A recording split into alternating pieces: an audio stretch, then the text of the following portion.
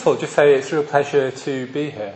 It's 25 years since I was last in San Francisco and I wasn't at the Buddhist Centre there on that occasion. So it's lovely to be here. So I'm going to talk a bit about mindfulness and various sort of health-related issues. The short title is Mindfulness for Just About Everything, which kind of sums it up. Certainly in the UK there's been a whole great surge of interest in mindfulness. Although I suspect actually we might be a bit behind the US, because I think over here there's been a longer history of interest in mindfulness for health-related issues. And in the UK it's been taken up very widely for stress, pain, anxiety, depression, personality disorder and for addiction. And we've been running courses at our centre in London for the last 2 years. So what I wanted to do in this talk was really have a look at this phenomenon of mindfulness and how it's applied to various health-related conditions, and particularly look at its relationship to the Buddhist tradition. In other words, where it comes out of, how it relates to the Buddhist tradition. So over the weekend, for those of you coming on the weekend, that'll be much more practical. So this is more of a, if you like, a conceptual background to mindfulness for health-related conditions, and as I said, where it comes out of the Buddhist tradition. So I'm going to start with a bit of therapeutic history, as it were, of meditation and Buddhism. And this is not comprehensive, but I just want to draw out a few strands. Starting with meditation. Meditation first became popular in the West in the 1960s, when initially it was seen as something of a cure-all. And people started doing studies in the 70s and 80s on meditation, and particularly meditation with an emphasis on concentration and relaxation, particularly a lot of transcendental meditation studies. And these early studies showed that TM was beneficial for anxiety, for high blood pressure, for cannabis and for general well-being. There were some problems though with these early studies, which when you did a comparison, it showed actually wasn't much difference between just sitting quietly or other forms of relaxation. So in other words, although there was some benefit, it wasn't very specific to the meditation. Then there was another strand which looked at the Buddhist suttas and looked at how the Buddha behaved as a therapist. Somebody looked at how you could see him in effect of doing behaviour therapy. So there's a couple of stories to give you examples of this. So there's a story of a particular king, and this king had a problem. He had a problem that he slept a lot and that he couldn't get up. And eventually it got so bad that I was going to say he went to see the Buddha, but of course he couldn't go to see the Buddha because he couldn't get up. But someone got the Buddha to come and see him, and the Buddha diagnosed his problem was overeating, which of course, with the modern epidemic of obesity is relevant today perhaps. Anyway, what the Buddha did is he gave a little prescription for the king, which was that when he was served his food, he wasn't allowed to eat the last mouthful. And it was supervised by the prince, and when the prince was supervising this, just as the king was going to, elbow in and get that last mouthful, the Buddha gave him a verse to remind him of why he was not to have that last mouthful. And so each day he had a little bit less food, and in time he of course became lean and healthy, and he had no problems with sleep, and he could get up. So, seen from a modern point of view, that would be a bit of behaviour therapy to do that. So, examines the behaviour, diagnosed the behavioural problem, and gave a treatment. There's another one, which is probably a better well-known story, which is the story of Kisa Gotami. So, Kisa Gotami suffered from what we might think of today as a pathological grief reaction. She was a lady who'd had quite a difficult background. She became married, and in those days in India, when you married, if you went to the husband's family, and as a woman you were kind of the bottom of the pile, you were a bit of a skivvy who was pushed about. That is, until you gave birth to a child, and particularly if the child was a son, then your social status raised. So she gave birth to a son, and she was very happy, and of course very attached to her son. Unfortunately, when her son wasn't very old, he died. One account says he was bitten by a snake. And she was grief-struck. She just couldn't believe that this had happened to her. And she went round, not believing that her baby was dead, asking people for medicine for her baby to make him well again. And eventually someone said, go and see the Buddha. And the Buddha said, yes, I can give you medicine for your baby. And the medicine is a mustard seed. However, the mustard seed must come from a house where nobody has died.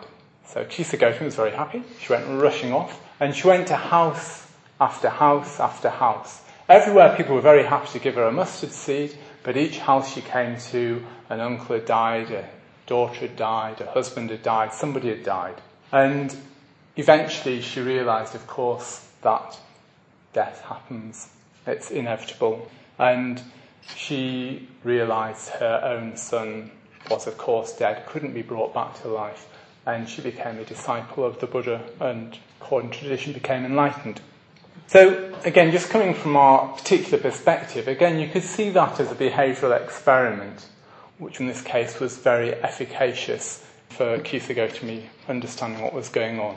There's been a whole line of thought, as I said, like this, in terms of looking at the suttas in terms of the Buddha acting as a behaviour therapist. And it's been suggested that particularly if you're working with people from an ethnic Buddhist background, that could be quite useful.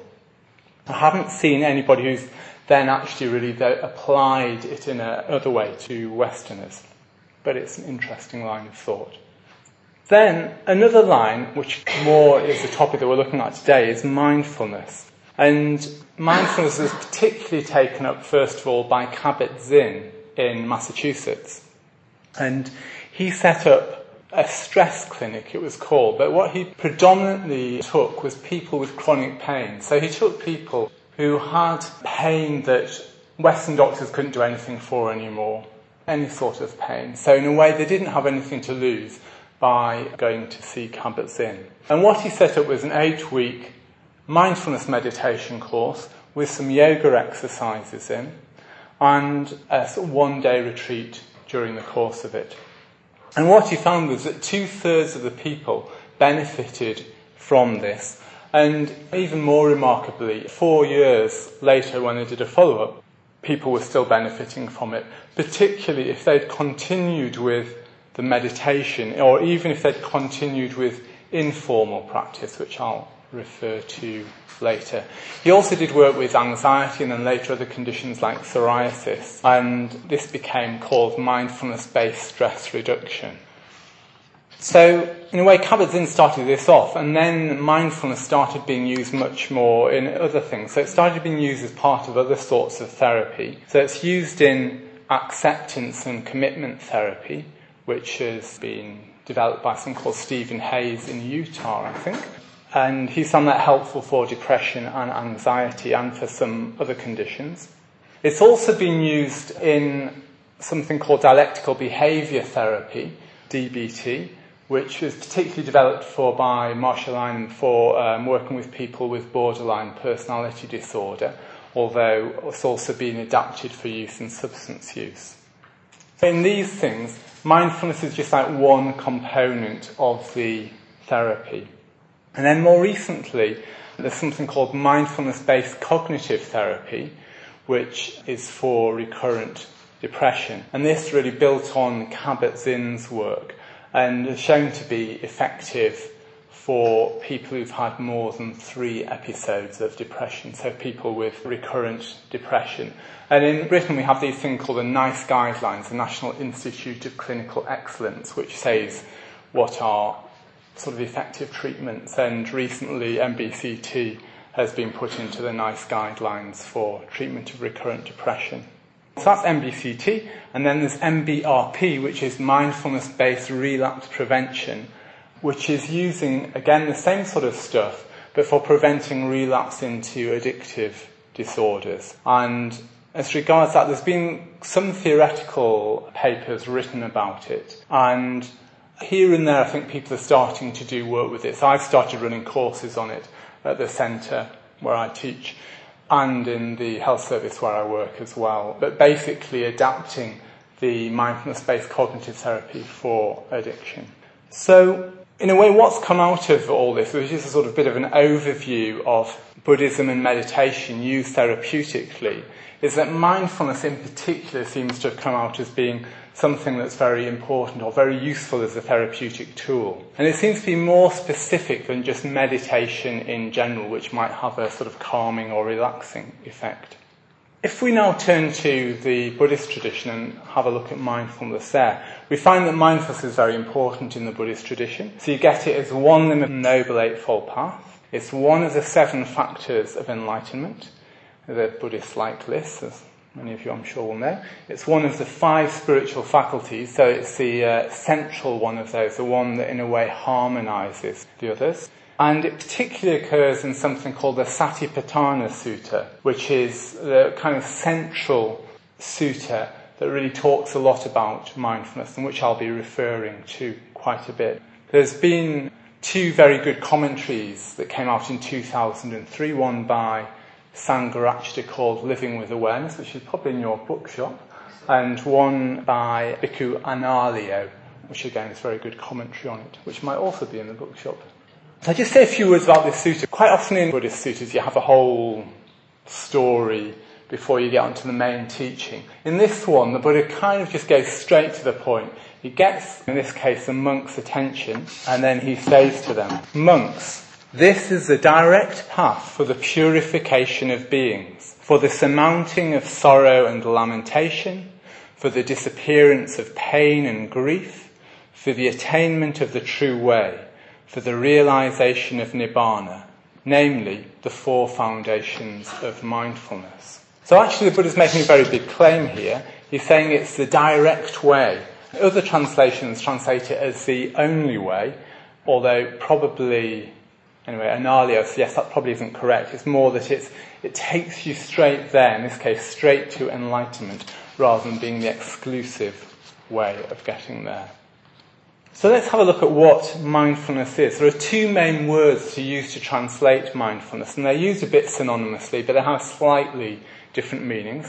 One is sati and the other is sampajanya. So sati is particularly refers to awareness of the present moment, or bare awareness it's sometimes talked about. But it also has a meaning of recollection or memory. In other words, it's kind of like you understand what's going on in the present, partly because you're able to recollect the past, and particularly you understand the ethical significance of what you're about. And then there's sampajanya, which means mindfulness of purpose or clear comprehension. And this is more, if you like, future regarding. And particularly it's mindfulness with respect to what you're trying to do, what your goal is, which might be to gain enlightenment, for example. And sometimes the 2 are put together. They are in the Satipatthana Sutta quite a bit as Sati Sampajana, which is usually translated as mindfulness and clear knowledge. In other words, it's knowing what you're doing and why you're doing it.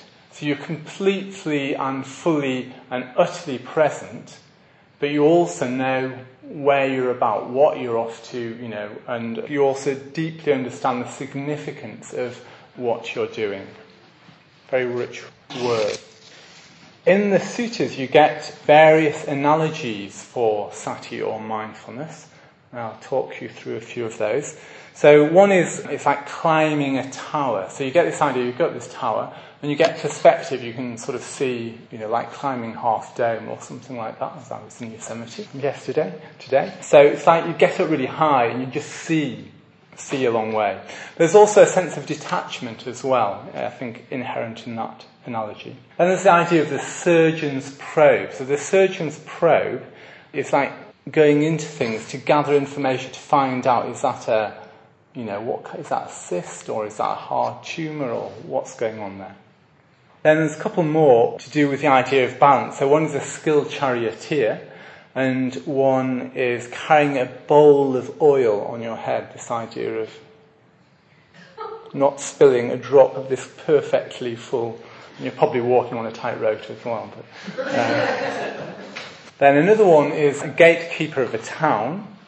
So the idea of the gatekeeper is that they allow bona fide citizens in, but they keep out unwanted individuals. So the idea of this is in a way of guarding the mind and having a bit of an overview of the mind. And then finally, there's another analogy, is having wild animals tied to a strong post. So it's this idea that it has a stabilizing effect or an unshakable effect. So again, lots of sort of rich associations with this idea of mindfulness. So if we look at the Satipatthana Sutta, it covers mindfulness in four main areas, usually referred to as foundations, which are body, feeling in the sense of whether something's pleasurable or unpleasurable, mental states like anger, jealousy, love, and mindfulness of doctrinal formulations, referred to as Dharma, such things as the Four Noble Truths. And in a way, particularly applying those doctrinal formulations to your mind. So in other words, using them as a guide to get a sense of what's going on in your mind. And after each bit of description of these foundations, the Buddha says this: in this way, in regard to the body, or the feeling, or whichever one it is, he abides contemplating the body internally, externally, both internally and externally. He abides contemplating the nature of arising, of passing away, of both arising and passing away in the body. Mindfulness that there is a body is established in him to the extent necessary for bare knowledge and continuous mindfulness. And he abides independent, not clinging to anything in the world. That is how, in regard to the body, he abides contemplating the body. There's quite a few little bits there which I'll run through. So first of all, he contemplates it internally, externally, or both. So in other words, when we're practicing mindfulness, we're aware of ourselves, but we're also aware of other people. So internally and externally. And perhaps the latter is a bit that's not being explored so much in contemporary Dharmic practice. And then the advice is to contemplate the nature of arising, passing away, and both.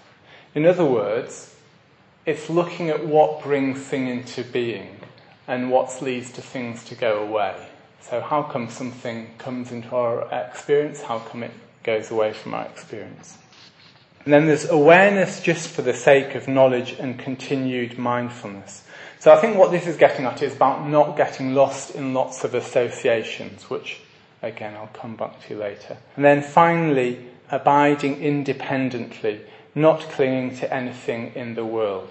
In a way, this is where it all leads to from the Buddhist point of view, the eventual state of complete detachment and freedom. Whereas, in a way, the first three are methods of how to get there. Okay, so that's a bit of a background on mindfulness from the Buddhist tradition. So what I now want to move on is look at how this is useful therapeutically. And basically, I think you can think of it in terms of being four main areas or four aspects of mindfulness that are helpful. And these four are, firstly, clocking what's going on. Secondly, staying with experience. Thirdly, having a bigger perspective. And fourthly, choice. So we'll look at those in turn. The first thing is just clocking what's happening. So when we're doing mindfulness meditation, particularly if I'm teaching mindfulness for depression or addiction, the instruction is each time you get distracted, because of course the mind wanders off all the time, just to gently note where the mind has gone to and then bring it back to whatever the object of the meditation is, whether that's the body or the breath. So in doing that, it's like you're just noting where the mind's gone. So you start getting a hang of where your mind habitually goes off to. But then each time you come back to whatever is the breath or the body, you are just stepping out of just getting caught up in whatever is going on. So a lot of the time we run around on automatic pilot. I don't know if you've had the experience of driving home and you're going to stop at the supermarket and you find yourself already gone past the supermarket because you went on the habitual route home, or you walk into the sitting room and you can't remember what on earth it was you were going to very importantly get there. I mean, I've seen one or two nods there.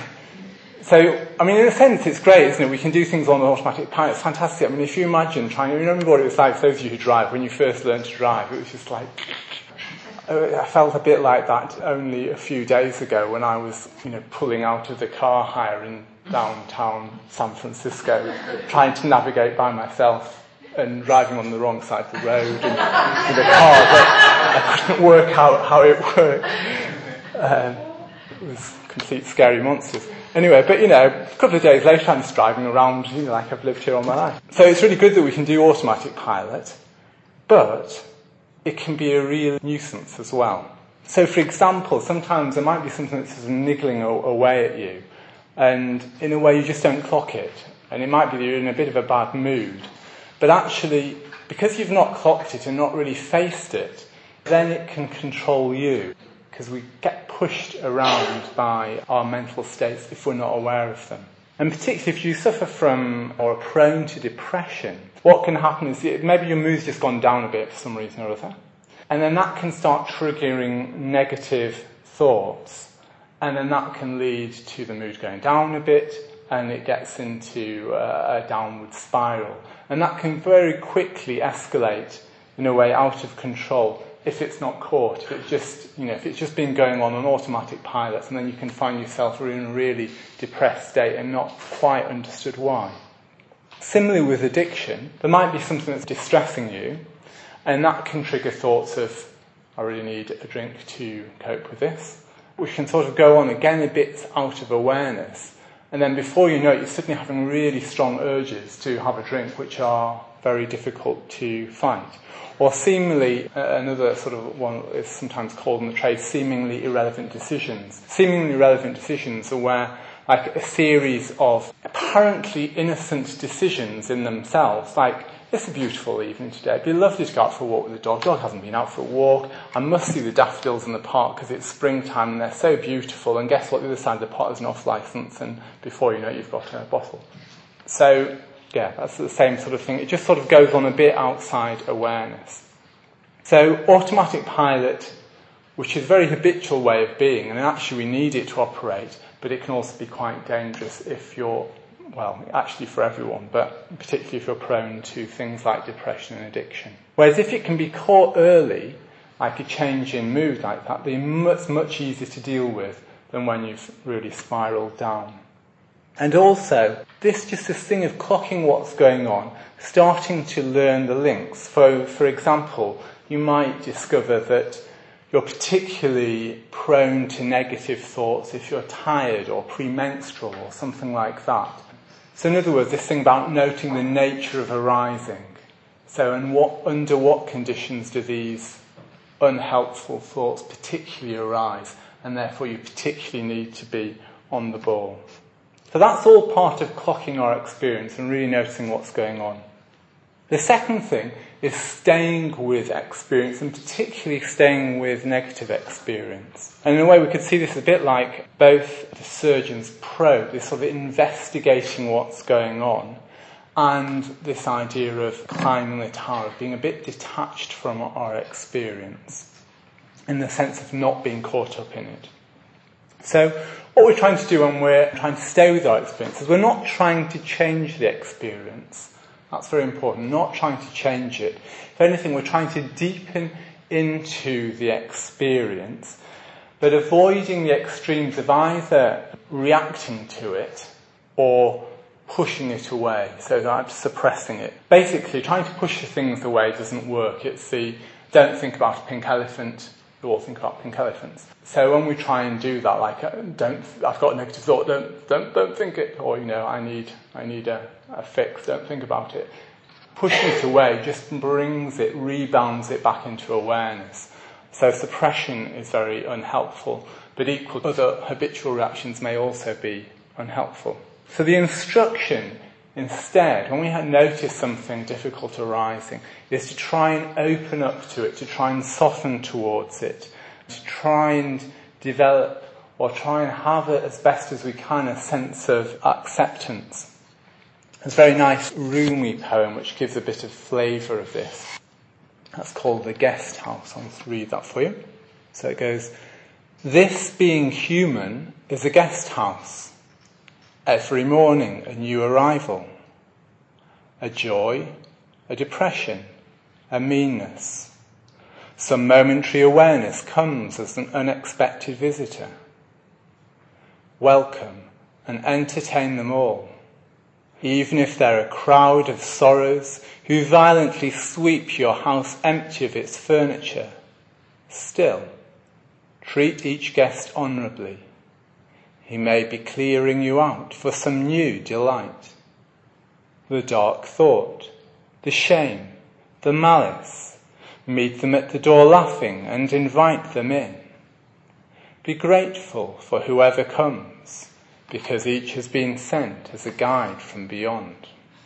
So, just accepting as best as we can whatever it is, whatever is happening. And also with kindness, again, as best as we're able to. Because it's important to try and find a flavour of mindfulness that isn't cold. I think mindfulness, when it's fully there, it's not cold, so it's got a kindly aspect to it, or a metaphor aspect to it. And so we just keep practicing that. We just keep practicing again and again, being with difficult experience, so that we're increasingly able to tolerate difficult experience, so that increasingly we feel confident of being able to handle whatever comes our way. As opposed to a more habitual reaction, which might be a sense of, I can't cope with this. So when we have that thought, I can't cope with this, that immediately sets off anxiety, depression. It just increases the distress. Or it can lead to substance use as a way of avoiding it. Or if we think in terms of actual physical pain, you think, I can't cope with this, then automatically you tense up around the pain, which actually makes the pain worse. So that sort of can't cope reaction sort of spirals it in a way. So if you remember in that, there was part of that refrain that the Buddha was describing where he says, mindfulness that there is a body is established in him to the extent necessary for bare knowledge and continuous mindfulness. And so what I was alluding to earlier, and in a way it's very relevant here, is in other words, so there isn't a whole mental proliferation. So your mind doesn't just go off and off in a whole chain reaction, depending on what's just happened. So to do that, body awareness is particularly helpful to try and really investigate exactly what's going on, to find out just exactly what is happening, to really explore pain rather than just putting a label of this is pain, I can't bear it, to just what is that like, a whole myriad of changing sensations, and even to become interested in whatever's going on. So in that way, we don't fall into the getting anxious about being anxious, or getting depressed about being depressed, or getting angry about being depressed, and so on. So it's like cutting through, this sort of staying with our experience enables us to cut through a lot of this proliferation. In a way, I think particularly this staying with is like the really central key to making a change to things like anxiety and depression and relapse into addiction. So the third area is perspective. So if we look at mindfulness-based cognitive therapy for depression, which is perhaps the thing I'm most familiar with, was set up originally to find a way of using CBT to help prevent relapse, but that could be delivered in a group format. And what you get in cognitive therapy, CBT, is you get people to challenge their negative thoughts.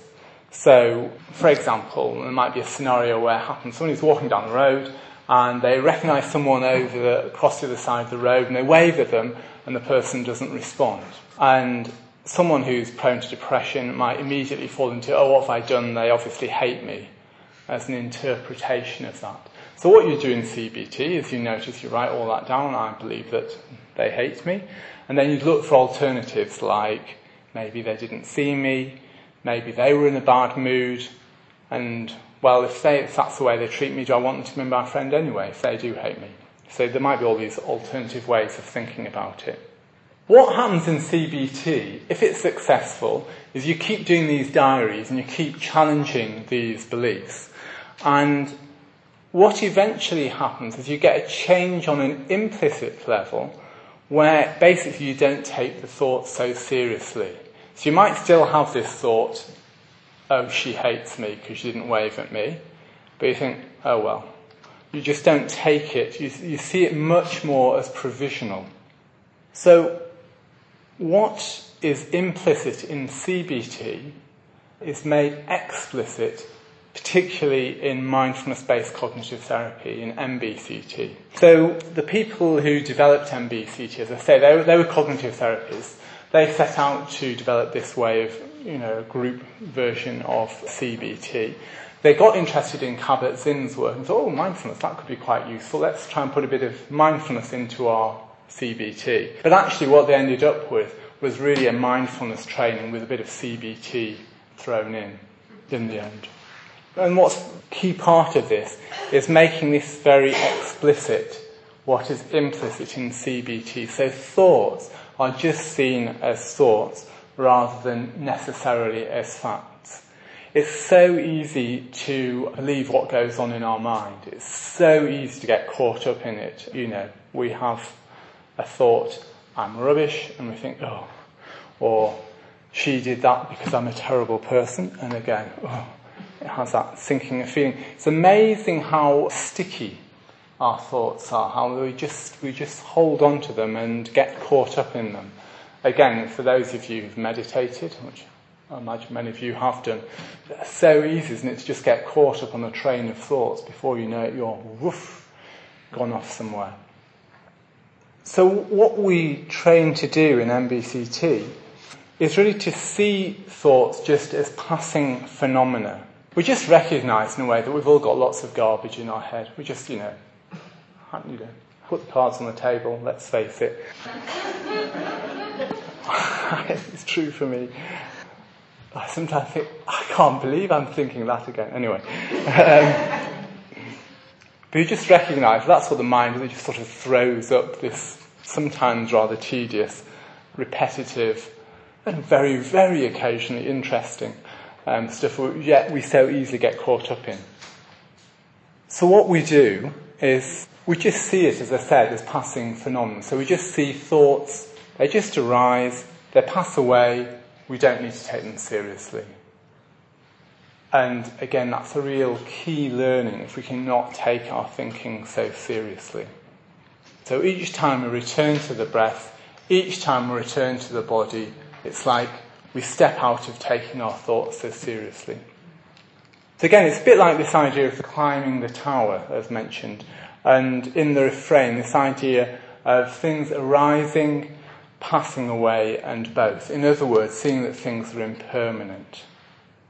We can increasingly recognise that things will pass. So negative thoughts, though they arise, though sometimes they can feel absolutely torrential, they will pass. Similarly, urges to engage in unhelpful behaviour may be very, very strong, they will pass. And the more we can see that, the more confidence we can have in that. And again, in the refrain, it talks about internally and externally. So we can just reflect on how it happens to other people as well. It doesn't just happen to me. That actually, in a way, these sort of thoughts, this stuff, it's just an impersonal process, in a way.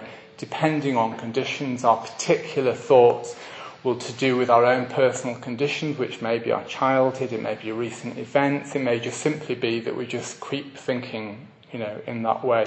Again, if you sort of look at addiction, for example, quite often there may be particular early events that have led someone towards, say, using drink, but then once it gets established, then actually you suddenly find you need a drink because you're depressed, because you're anxious, because you've had a row, because you're watching the television, because you're celebrating the World Cup, and it's sort of like, you always need a drink. It's sort of every situation. It just gets associated with more and more things.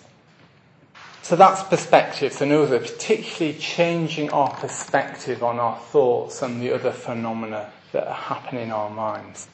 And then the final one is choice. And really that follows on from the other things. That actually, once we've clocked what's going on, once we've learnt to be with difficult experience rather than to flee from it psychically, or to get rid of it by reaching for a substance, we're then in a much better position to decide what is the best thing to do. And this, in a way, is mindfulness of purpose. And in a way, meditation, again, can be very useful from that point of view, because it can sometimes create a space of what sometimes people talk of as wise mind to arise. So if we can just sit with something, then sometimes a solution, a helpful solution, will just manifest, will just arise.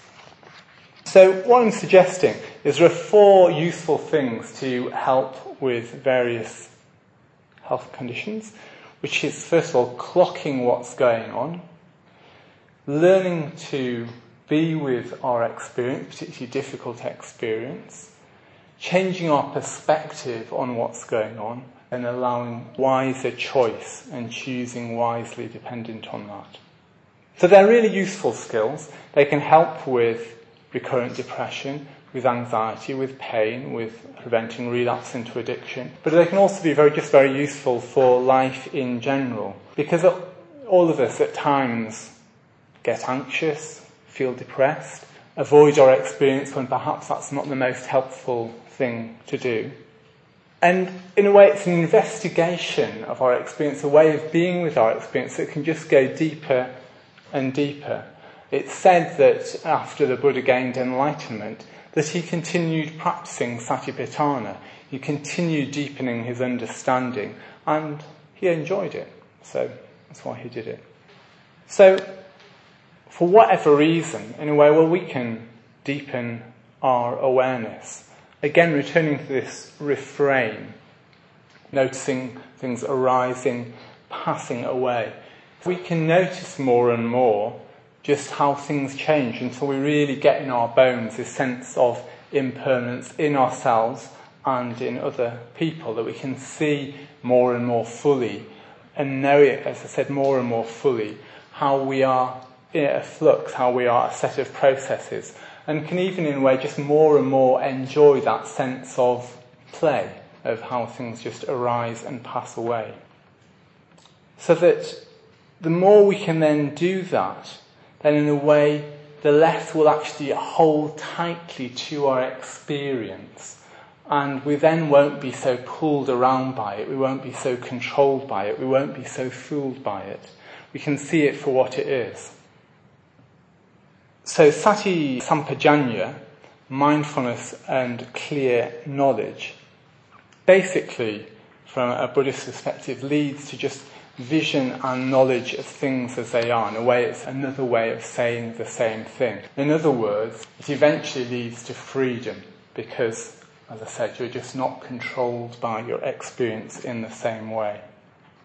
So, as the Buddha said, this is the direct path for the purification of beings, for the surmounting of sorrow and lamentation, for the disappearance of pain and grief, for the attainment of the true way, for the realization of Nibbana, namely the 4 foundations of mindfulness. So in other words, in a way, what you get from the Buddha is an invitation to take this path as far as we want, whether that's to surmount particular sorrows of recurring depression or anxiety, or to help overcome, help deal with physical pain, or whether it's to move towards complete awakening until eventually one is abiding, independent, and no longer clinging to anything in the world. Well, there's lots of places in the sutras you can get a bit of sense of that, but when I was writing this talk, it reminded me of sometimes of the songs of realizations you get, where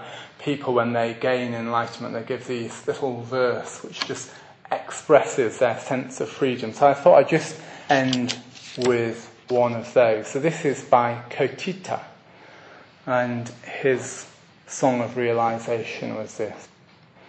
Dead to the world and its troubles, he recites mantras, mind unruffled, shaking distractions away. Like the wind god scatters a few forest leaves.